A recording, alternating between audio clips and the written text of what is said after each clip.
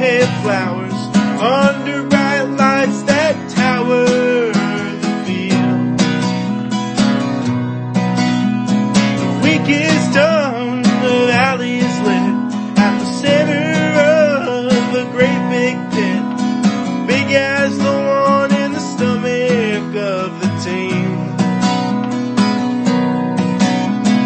Uniting us all is a grand leather ball, from the kissing kids to the callous working man.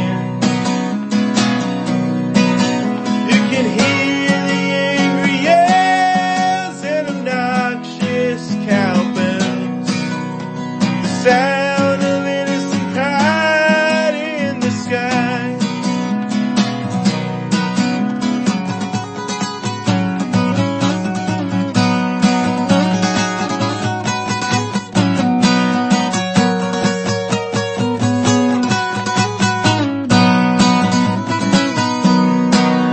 There's a washed up actor and a housewife, a mob boss in pure daylight, with their asses on the icy steel bleachers.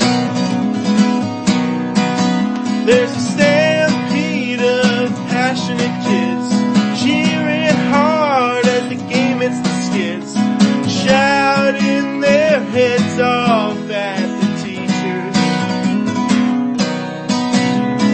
Uniting us all is a brown leather ball, from the kissing kids to the callous working man.